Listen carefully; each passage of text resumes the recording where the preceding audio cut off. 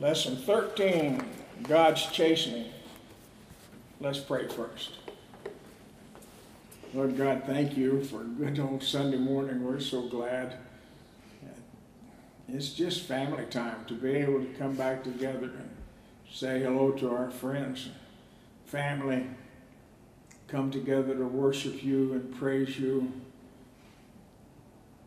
Let it all be about you, Lord. Lord, I pray for your guidance in this morning's subject. Pray for your anointing. Pray that we might be able to recognize your presence with us. And pray for this morning's service all the way through. In Jesus' name, amen. Good morning. Miss Beasley, see me after the class. I've got something for you to sign. I've got minutes from last meeting and stuff like that for you. Okay. All right. Now, if I can find where I put it. I may have laid it on my desk on the way out.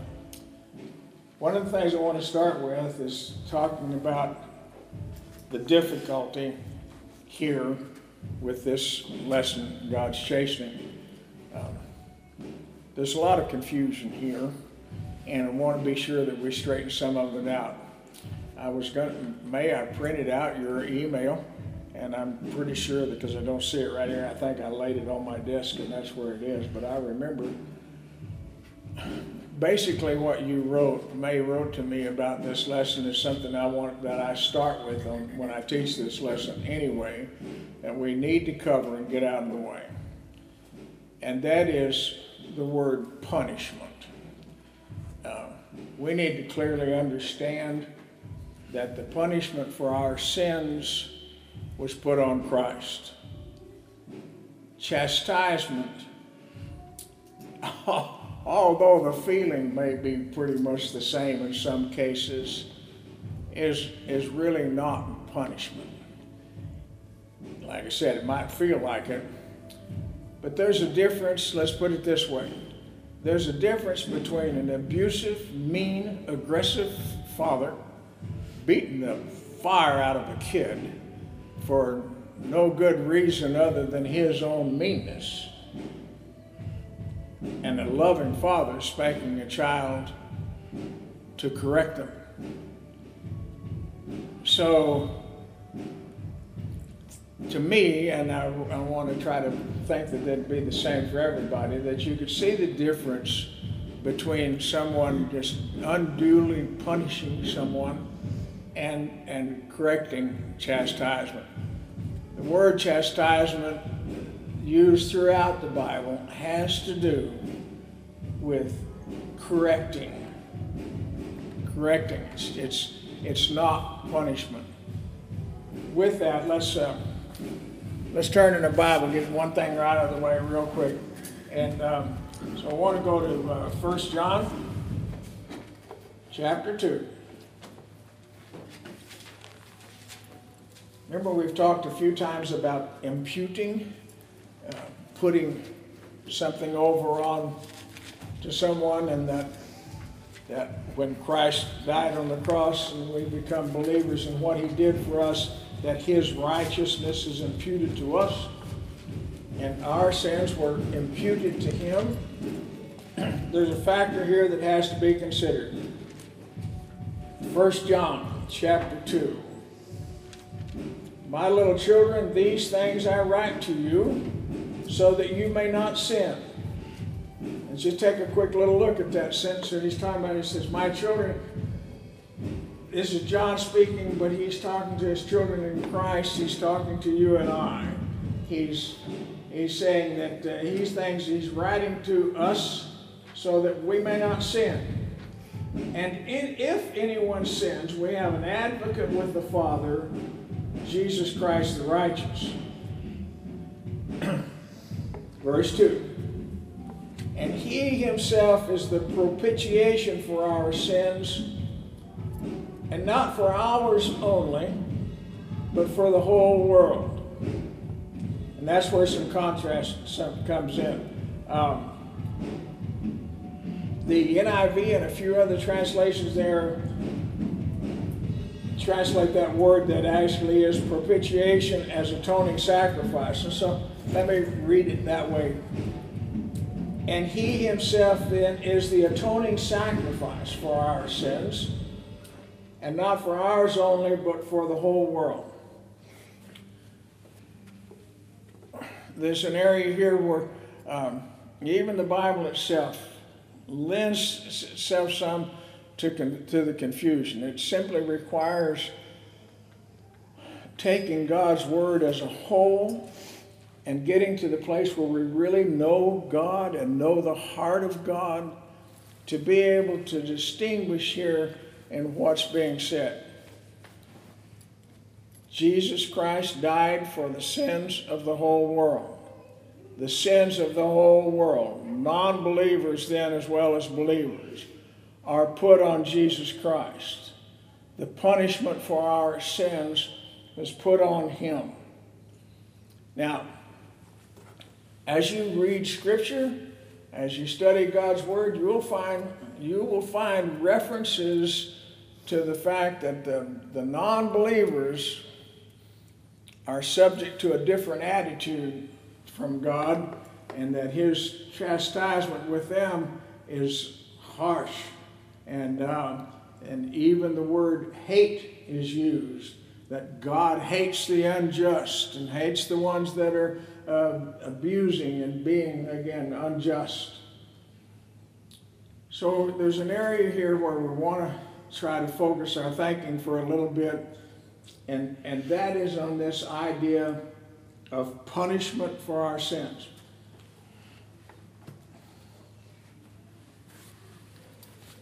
Certainly those who are unbelievers, and those who never come to the place where they accept what Jesus did on the cross, the unsaved,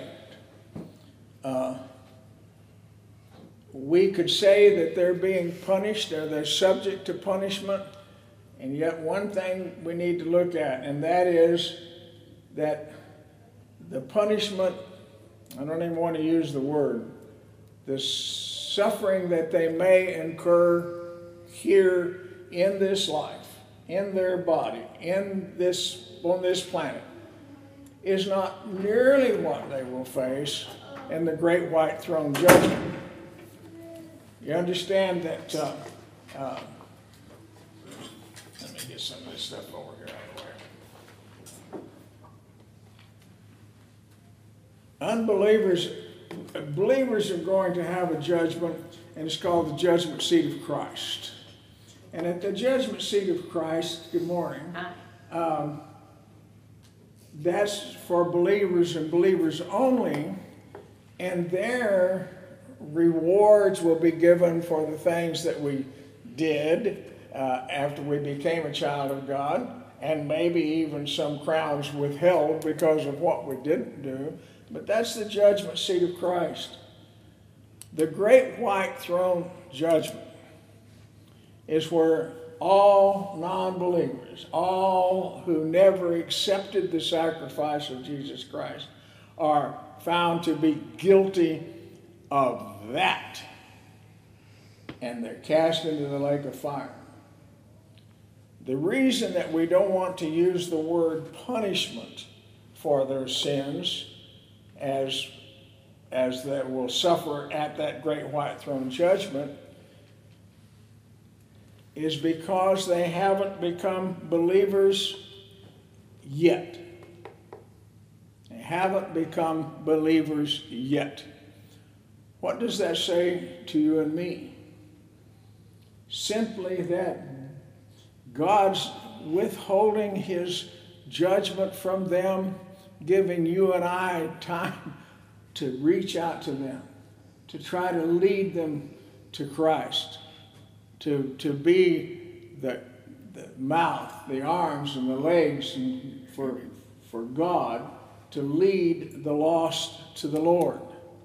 So he hasn't put on them yet all that could be put upon them, because they're still in a state, as long as they're still alive in this body, there is still hope.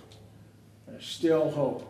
How many how many times, someone's going to, it's a shame in a way, not for them, and my heart is where it ought to be, but so many lives are wasted, and yet just in the nick of time, on the deathbed, someone receives Christ as Savior.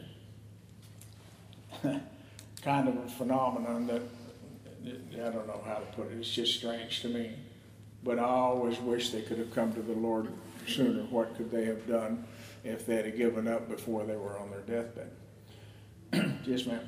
Yeah, my ex, such a horrible, horrible person all his life. And then on his deathbed, supposedly, he accepted Christ. And that's okay? Yeah. That's Yes, not it right. is. Here, and it's an important subject, because a lot of people think, that ain't fair, right? But God is merciful, long-suffering, kind. That's the heart of God. That's who we get to know when we describe God as love. He is love. How can somebody be so miserable and bad all his life and then end up the same place that we do? It's not right. I'm sorry. I'm sorry for smiling, but I'm sorry. No, I know. But what an excellent point of view, and one that needs to be addressed. I think, let's back it up a few years. To be able to say that one of the things that in dealing with me is you're dealing with a person that's dealing with people that are incarcerated and for all kinds of horrible things. And so let's take this same person, mean and ungodly, and all of the other adjectives that you might want to put on them,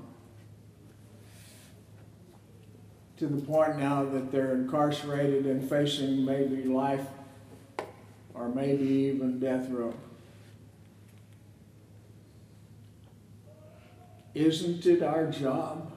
Doesn't God implore us to bring His word to that person in the hope of repentance and acceptance of the sacrifice that Jesus made, so that the Holy Spirit can come in that person and change them and conform them to the image of Christ? That obligation for Christians never ceases as long as that other person's still breathing. So for someone to be able to take someone on their deathbed and lead them to the Lord is truly a magnificent thing. They finally come to the place of believing. And it's a shame that they didn't come earlier. But what those remaining, and they've been hurt, and in your case, I think that's what we're talking about, somebody hurt by the meanness of someone, is to love them enough to realize that they won't have to be punished in the lake of fire forever and ever and ever, because God forgives them even if it's in their last breath. Is that hard? Mm-hmm. It's hard. I can't do it. Well, I can't forgive them.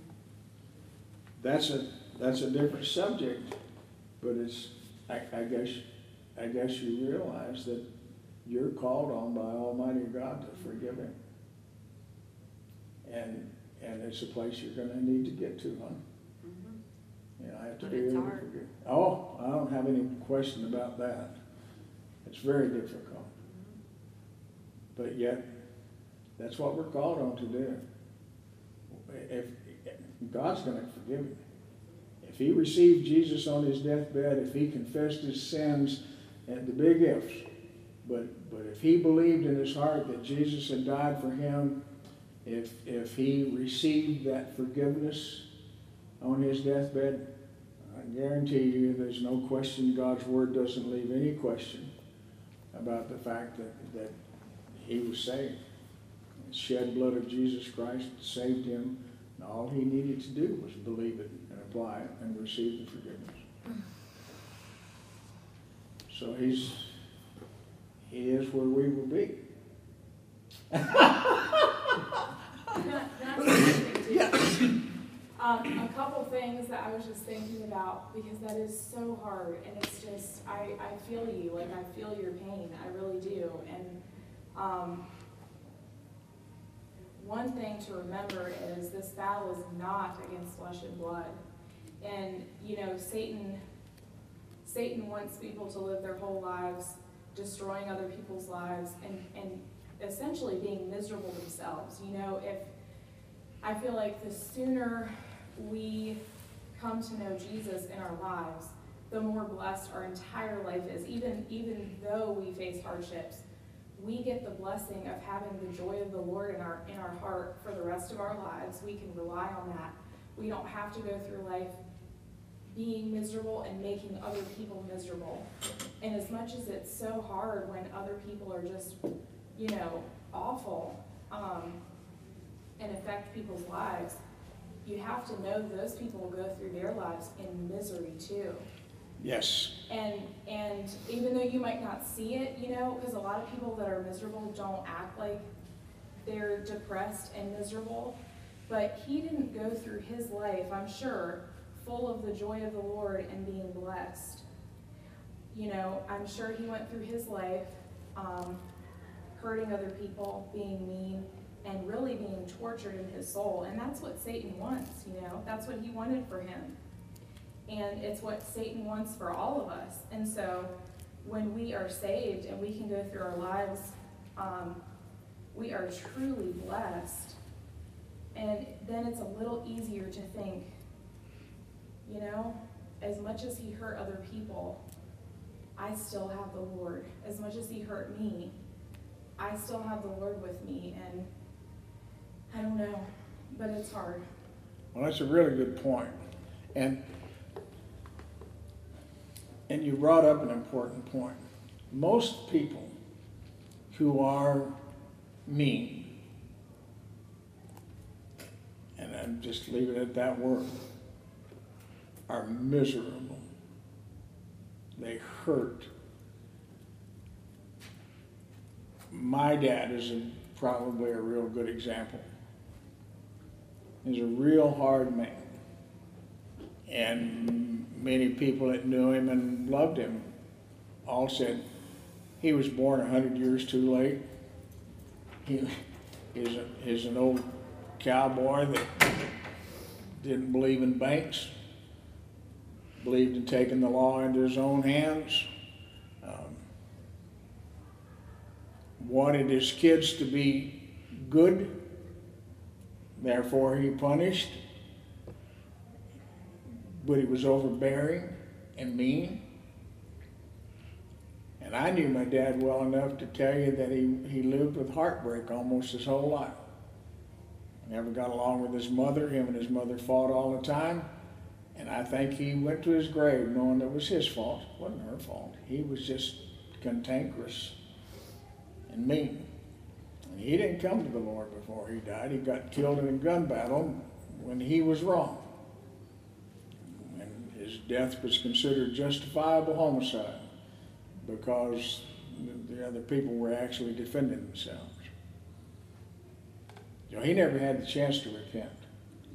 But I know him well enough to know that he was in misery his whole life. One of the reasons he was so angry all the time was because he was so deeply hurt and he was so miserable. But he wouldn't let anybody talk to him about the Lord. So, I don't know, I guess that's off the subject. I hope it isn't. But I think in a way it is on the subject in that it behooves us to realize that the lost soul is a hurting soul. We're going to get to a little verse in here in a minute out of Job that talks about we ought to count it all joy when we come under the chastening of the Lord because we're his children and he loves us. So those who are not under this chastening thing, and they're not the children of God, their life is miserable.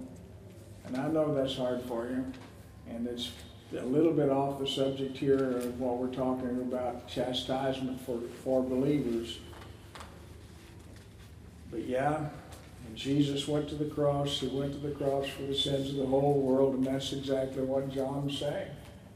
That's what John's saying. He died for the sins of the whole world.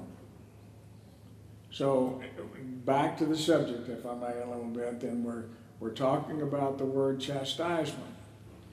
But even for the non-believer, while their chastisement may be considerably rougher than what ours is, God's purpose, and that's what we want to always take a look at, is God's purpose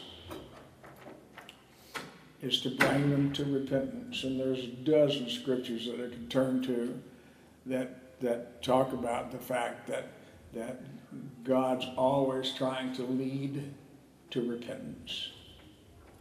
So we could take a look then at chastisement on the side of the believer and the non-believer, but understand that in both cases it is chastisement. It's an effort of God to correct and change. It's different for the believer in that the believer is God is trying to use the chastisement to conform us to his image, to conform us to the image of Christ. But for the non-believer, it's intended to lead him to repentance. But the heart of God is basically the same. The heart of God. You know, one of the things that kind of gets overlooked and is real appropriate right to where we are is when Jesus said from the cross, "Oh my God, why hast thou forsaken me?" It was at that point. It was at that point where punishment came. That was the punishment. To have that separation from God that was complete and utter separation from God. You and I do not experience that. You and I won't experience that. That horrible experience came once for one person, and that's at that point in time when the chastisement for us all, when the punishment for us all was put on Christ. So I don't know how else to put it. That's basically the end of the subject. We got a whole lesson here on the subject, and yet that's the bottom line. And that is that the punishment for our sins was put on Christ. The thing that's important for us to walk away from that with is that when we suffer, that we realize that it is not punishment in that sense. And we need to be able to realize that that is not the heart of God to punish us. He punished Jesus in our place. All right, let's get into this a little bit. I'll start at the top there. I want to start right there because it's a big word. Christians, as Christians, we're to live our lives by the principle of obedience. Remember, we've talked about that in the last 3 or 4 lessons, that this principle of obedience as a disobedience. God has never intended that his children live in sin. The Bible says, "My little children, these things I write unto you that you sin not." That was 1 John 2:1. However, Christians do sin, and many of them take sin all too lightly. And then this was the lesson we want to take a look at what happens when the believer willfully sins. That's a big problem. This thing about being willfully sinning. You remember when we was talking about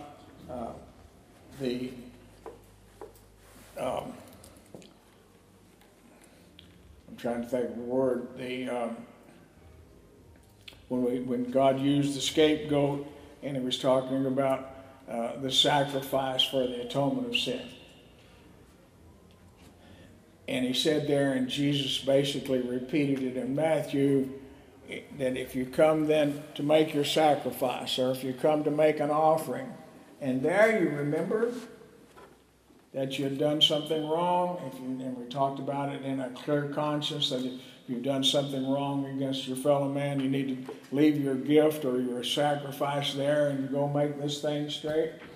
And what he's saying is that when you become aware that you've sinned, then is when you take care of it.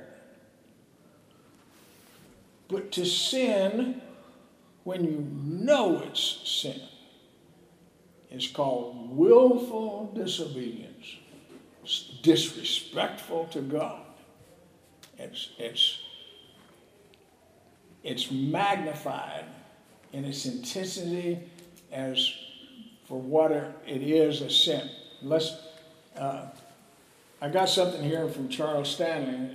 It's too bad that Robin and Bill aren't here, because she is a big reader of Charles Stanley. I pulled this out of one of his books a long time ago. And I want to read it to you. He's talking about the consequences of sin. He says, Christians tend to categorize sins, rating some as small and inconsequential, and others as huge and far-reaching in the damage that they cause. In reality, no one sins in isolation. Each act of disobedience affects not only the sinner, but others also in both the present and in the future. Can't say too much about sin having far-reaching ramifications, and sometimes even over into second and third generations. Here's the part where we want to try to get to here, what he says. He says, if we were to separate Adam and Eve's sin from its context, few of us would convict them of a great transgression. All they did was swallow some fruit from a tree with a do not eat sign. You ever think about it? And what'd they do? What was the big deal? They took a bite out of an apple or whatever it was. But was that the deal? No. The deal is that it was willful disobedience.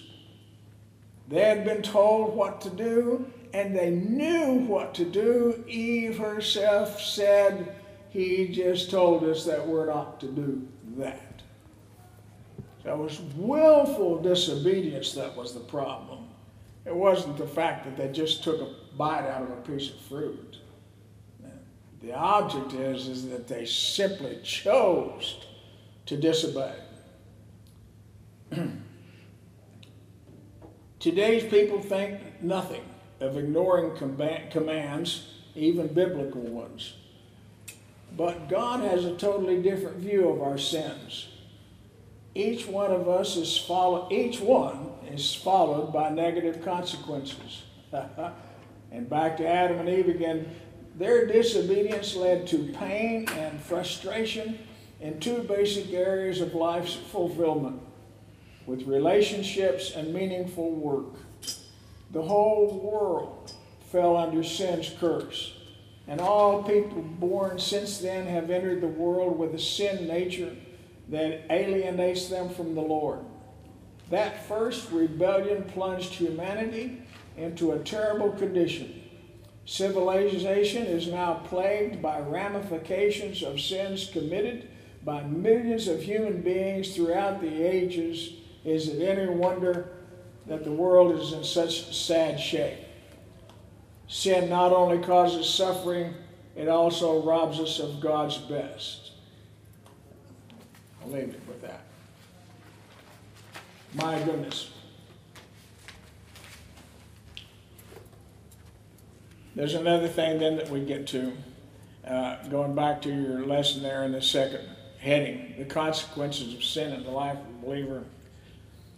Sin breaks our fellowship with God and can bring his chastening hand upon us. It is true that a believer's sins were forgiven when he received Christ as Savior, but he must still face the practical consequences of sin.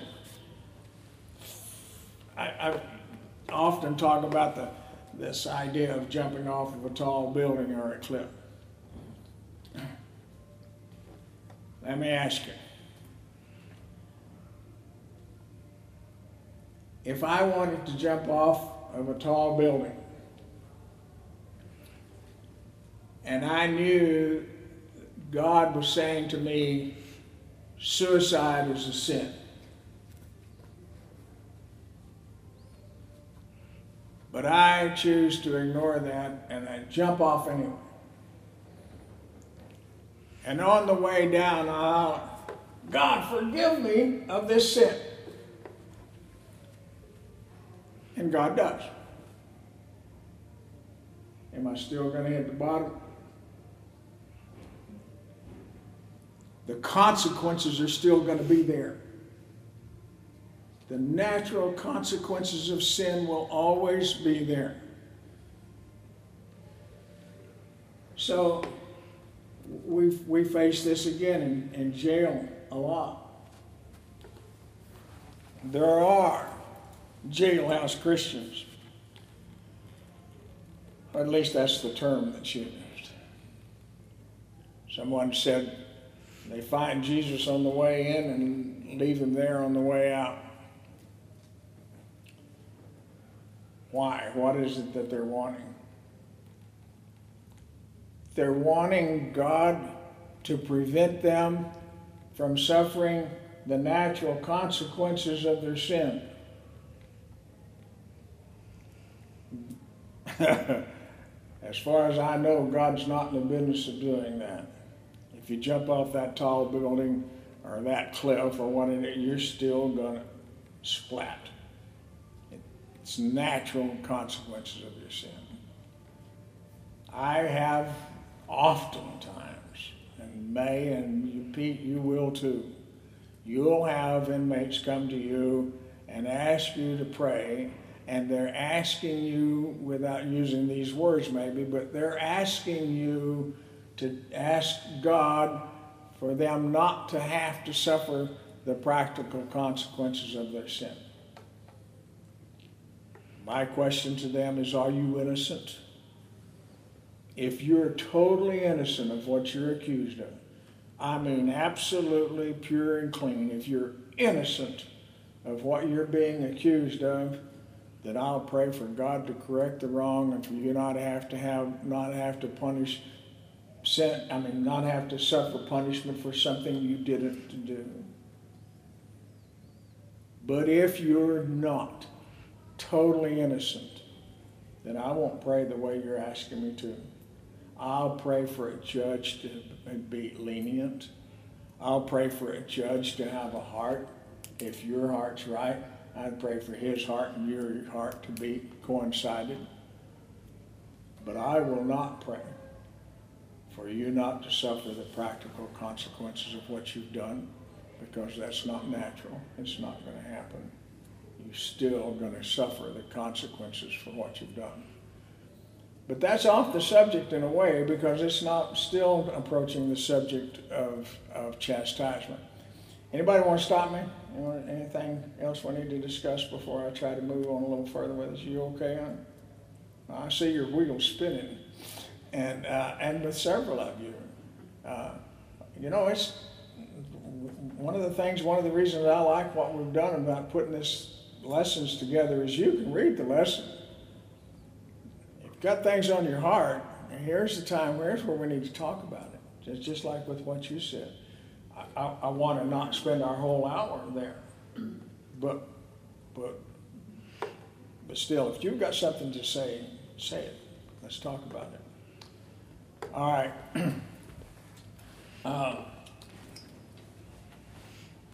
God chastens his children. Let's see if we can kind of get to that. One of the things I've got here, will you help me, Chris? Jason?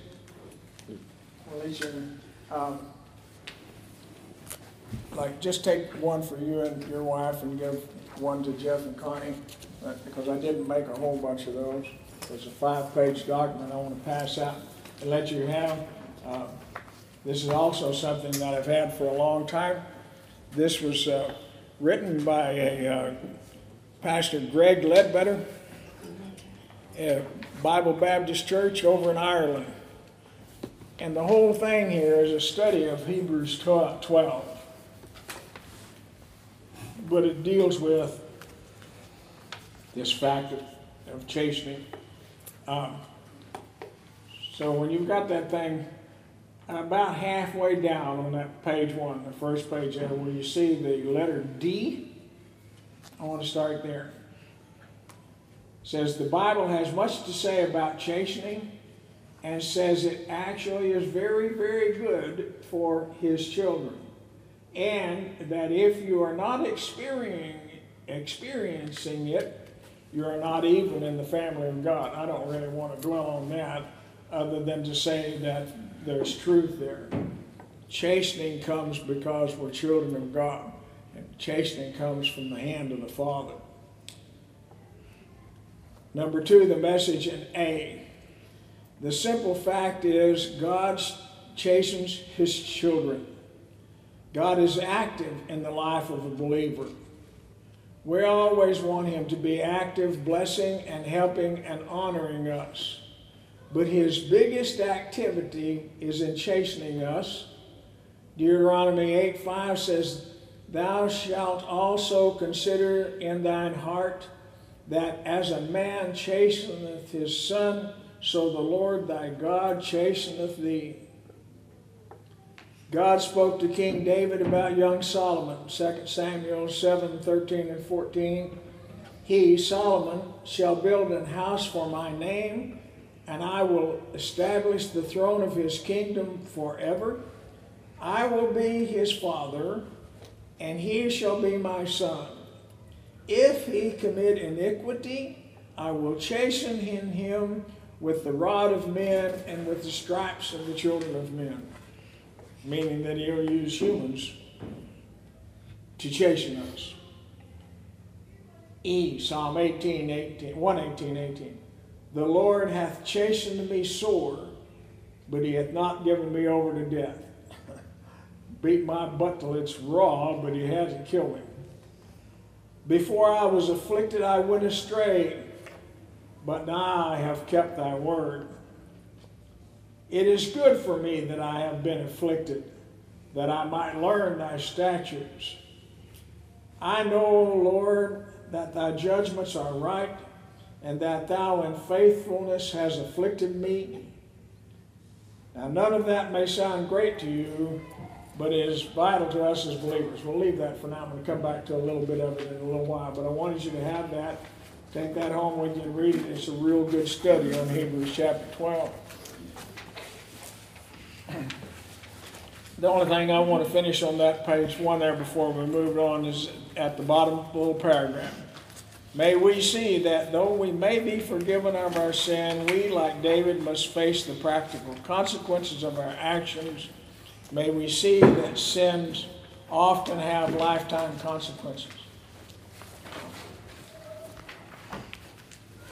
Let me share with you some of how that can work.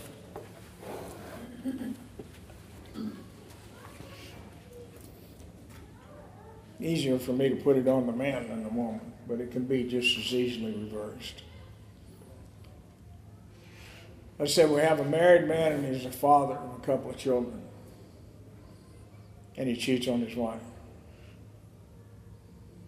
She finds out about it, breaks her heart. They talk about it. She forgives him. They reconcile. They go on, and he does it again and again, to the point that finally divorce comes.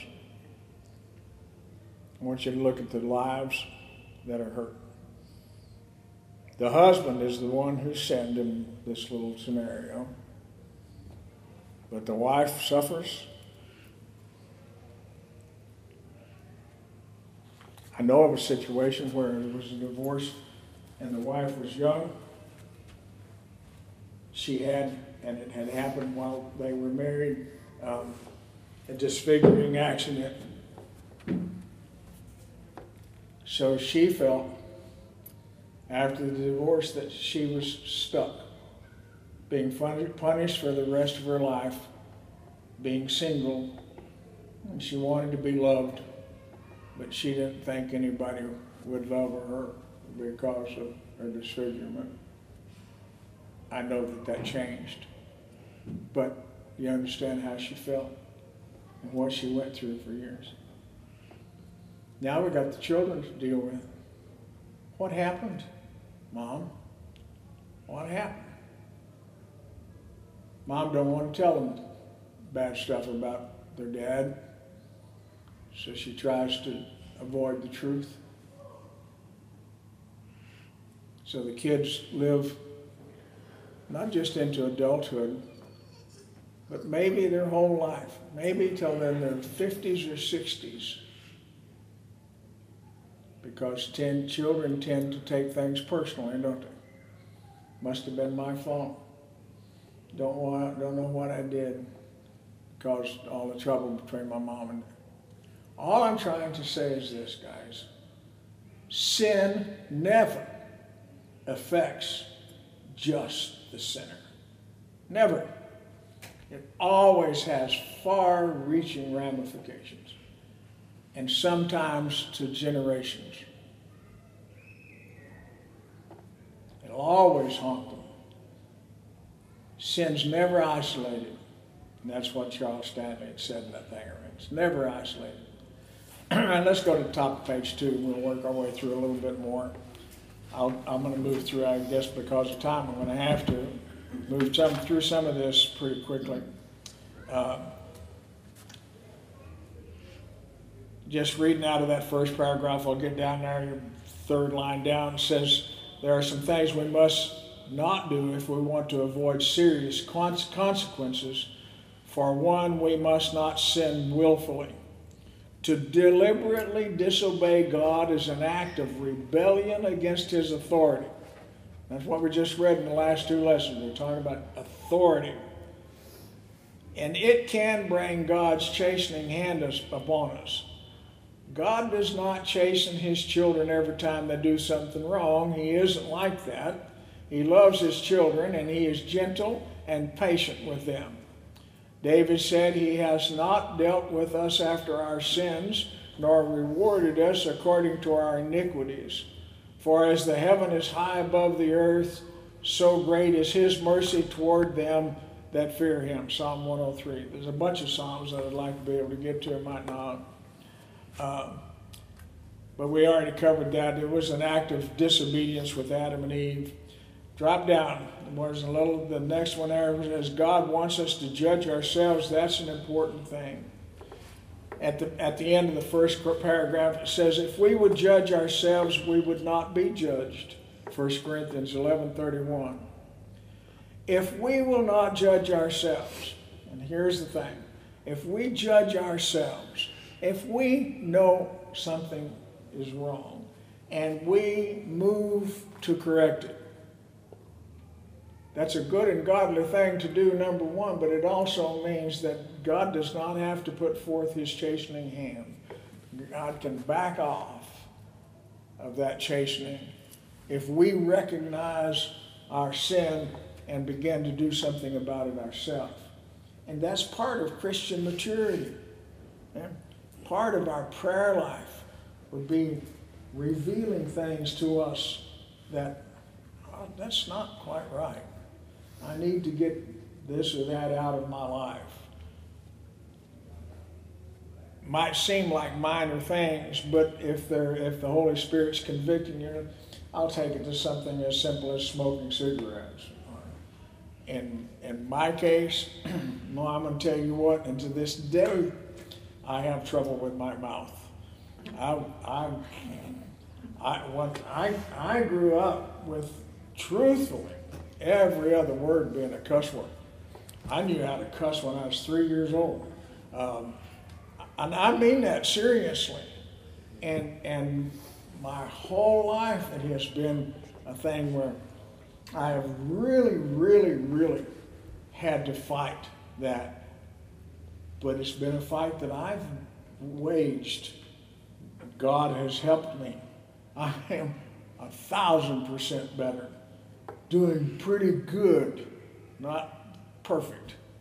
But God hasn't had to beat me up over it because I've recognized it as sin and I've tried to do something about it my whole life. And that's what it's saying here. God wants us and wants to allow us to correct things by ourselves. And because of time, I'll leave that. God has a purpose in chastening us. God chastens us that we might learn obedience. Why do you chasten a child? I know of a family. They have 3 children. I think the oldest one's about 10 or 11. They are rotten. You can't hardly be around these people because they're rotten kids. Why? Because they don't believe in chastening them. For some reason or another, they've got this modern idea that you shouldn't spank your children. To me, in this family, 5 people need a spanking. Mother and daddy and all 3 kids. You can't be around them. You can't talk to one of the parents on the phone because of all the noise and ruckus going on in the background because the children are misbehaving. A mother or father ought to be able to say, knock it off, kids, I'm on the phone. And that'd be the end of it. They need to learn to obey. What kind of adults are those kids going to be? I hope I don't wind up seeing them at Middle River Regional Jail because they don't know a thing. Their parents aren't teaching them a thing about obedience. It's not, I don't think it's even a subject in their house. God's purpose is that He loves us enough that He wants us to choose to obey. And remember, we talk about that all the time, that it's always still boils back down to the fact that it's a choice. Turn over to page 3 and we'll hit on what we can in a couple of minutes. Because here lies something vastly important. God chastens us that we might be partakers of His holiness. He does not chasten us because He is angry with us and wants to punish us. And you know, if I could have, I'd have put that sentence right at the beginning. Because that's the whole thing here behind this chastening subject. God is not punishing us for our sins. That punishment was put on Jesus Christ when He said, why have you forsaken me? Why? You know, if you really, really, really begin to study, contemplate, pray about, think about, read in God's Word about that moment, that's the horrible moment. That's the horrible culmination of everything that happened because of Adam and Eve, and everything that happened after that, and everything that's still happening, and everything that will happen. Every horrible sin ever committed was put right there on Jesus Christ in that moment when He said, oh my God, why have you forsaken me? What a horrible, horrible punishment. That's the punishment, guys. Yes, He died. Praise God, He rose. Death couldn't hold Him. He conquered death. But I would that none of us ever lose sight of the fact that the punishment, God's unquenchable anger at all of the horrible sin in the world was put right there and right then. And can you see something about your husband? Jesus paid for his meanness and rottenness and horror and the things that He did to you. And for every one of us who've suffered, and includes most of us.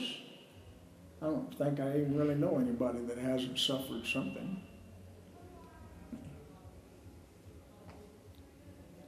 But the punishment for it, God's righteous anger against sin, was paid for right there. All of the rest of it has to do with God loving us. God loving the unbeliever to bring him home, to bring him to repentance, to bring him to Jesus Christ, to bring him into the family, to make him a child of God. And for those who have become children of God, he wants to, what the word a while ago we talked about, is he wants us to bring us to obedience. Why? Why? Because when we come to a place where we obey God from a willful character, when we choose to obey God, that choice is made only because we know that what God wants for us is right. It's the right thing to do. If you want to live a life that's peaceable and happy, joyful, then you obey God. And why does he want us then to obey God? Brings us this one step further. And that is that he's conforming us to the image of Christ. Chastisement is God's way not to punish our sin, but to teach us, to help us, to bring us to where he wants us to be. I've said this before and I'll say it again. If I assume that God exists to make me happy, then I won't understand his plan to make me holy. Because that's God's whole intention for me and for he wants us to be Jesus. And here's another thing. Down, got a couple of minutes. At that number 4, says, God chastens us that he may vindicate his name. We bear Christ's name. Most of us don't think about that often. One meaning, in going back into ancient English, somebody that really knows this may be able to verify this, but to say that a person is a Christian is saying that we are Christ's one. We are Christ's one. We're one that belongs to Christ. We're Christ's. What we do reflects upon him. If we disgrace his name, God will chasten us. I don't want to get into David's thing. I got into that one time before and it wound up being a whole hour session to try to get in to explain it. Let me go to that. You don't have to turn there. This is quoted from the Living Bible. It's Job, chapter 5, verse 17, if you want to round it down. Job 5:17. But from the Living Bible it says, how enviable is the man whom God corrects. Oh, do not despise the chastening of the Lord when you sin. Why? See, God's correcting his children. If God's correcting you, guess what? It's because you're a child of God. You're a child of God. Don't, let me see if I've got it here somewhere. Someone has said that they wish that God would leave them alone. If God didn't love you, he would leave you alone.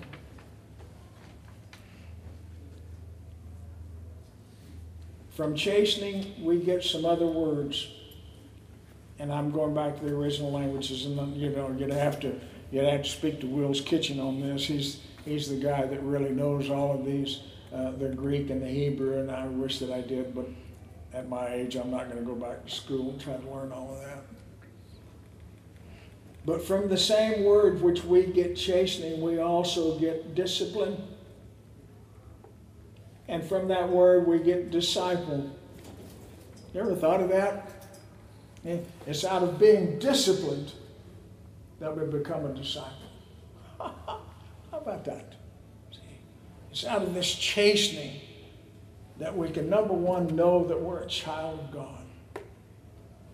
If we weren't a child of God, he would leave us alone. And you know, if there's anybody out there in this world that God is leaving alone, then guess what's happened? They've said no to God so many times. They've pushed him so far away. They've pushed him and pushed him so far out of their life that God forbid it come a time when God would just leave them alone. I don't think that there'd be a situation that I could think of in life that would be more horrible than that. I pray that God's not leaving anybody alone. I don't care how mean they are or what they're doing or anything. I pray that God's not leaving them alone. Bother their conscience. Stir them up. Do what you've got to do, God, to bring them to repentance. I don't want God to leave anybody alone. If He's not leaving you alone, that's good news. God loves you enough that He's not going to let you get by with things that you oughtn't to be doing. He'll bring them to your mind. He'll let you know. I'll close with that. Well, I've got 1 second. I had marked myself down here something that I wanted to read. I got it out in today's daily bread. I just marked down the scripture. It's Psalm 103. And let me get there right quick.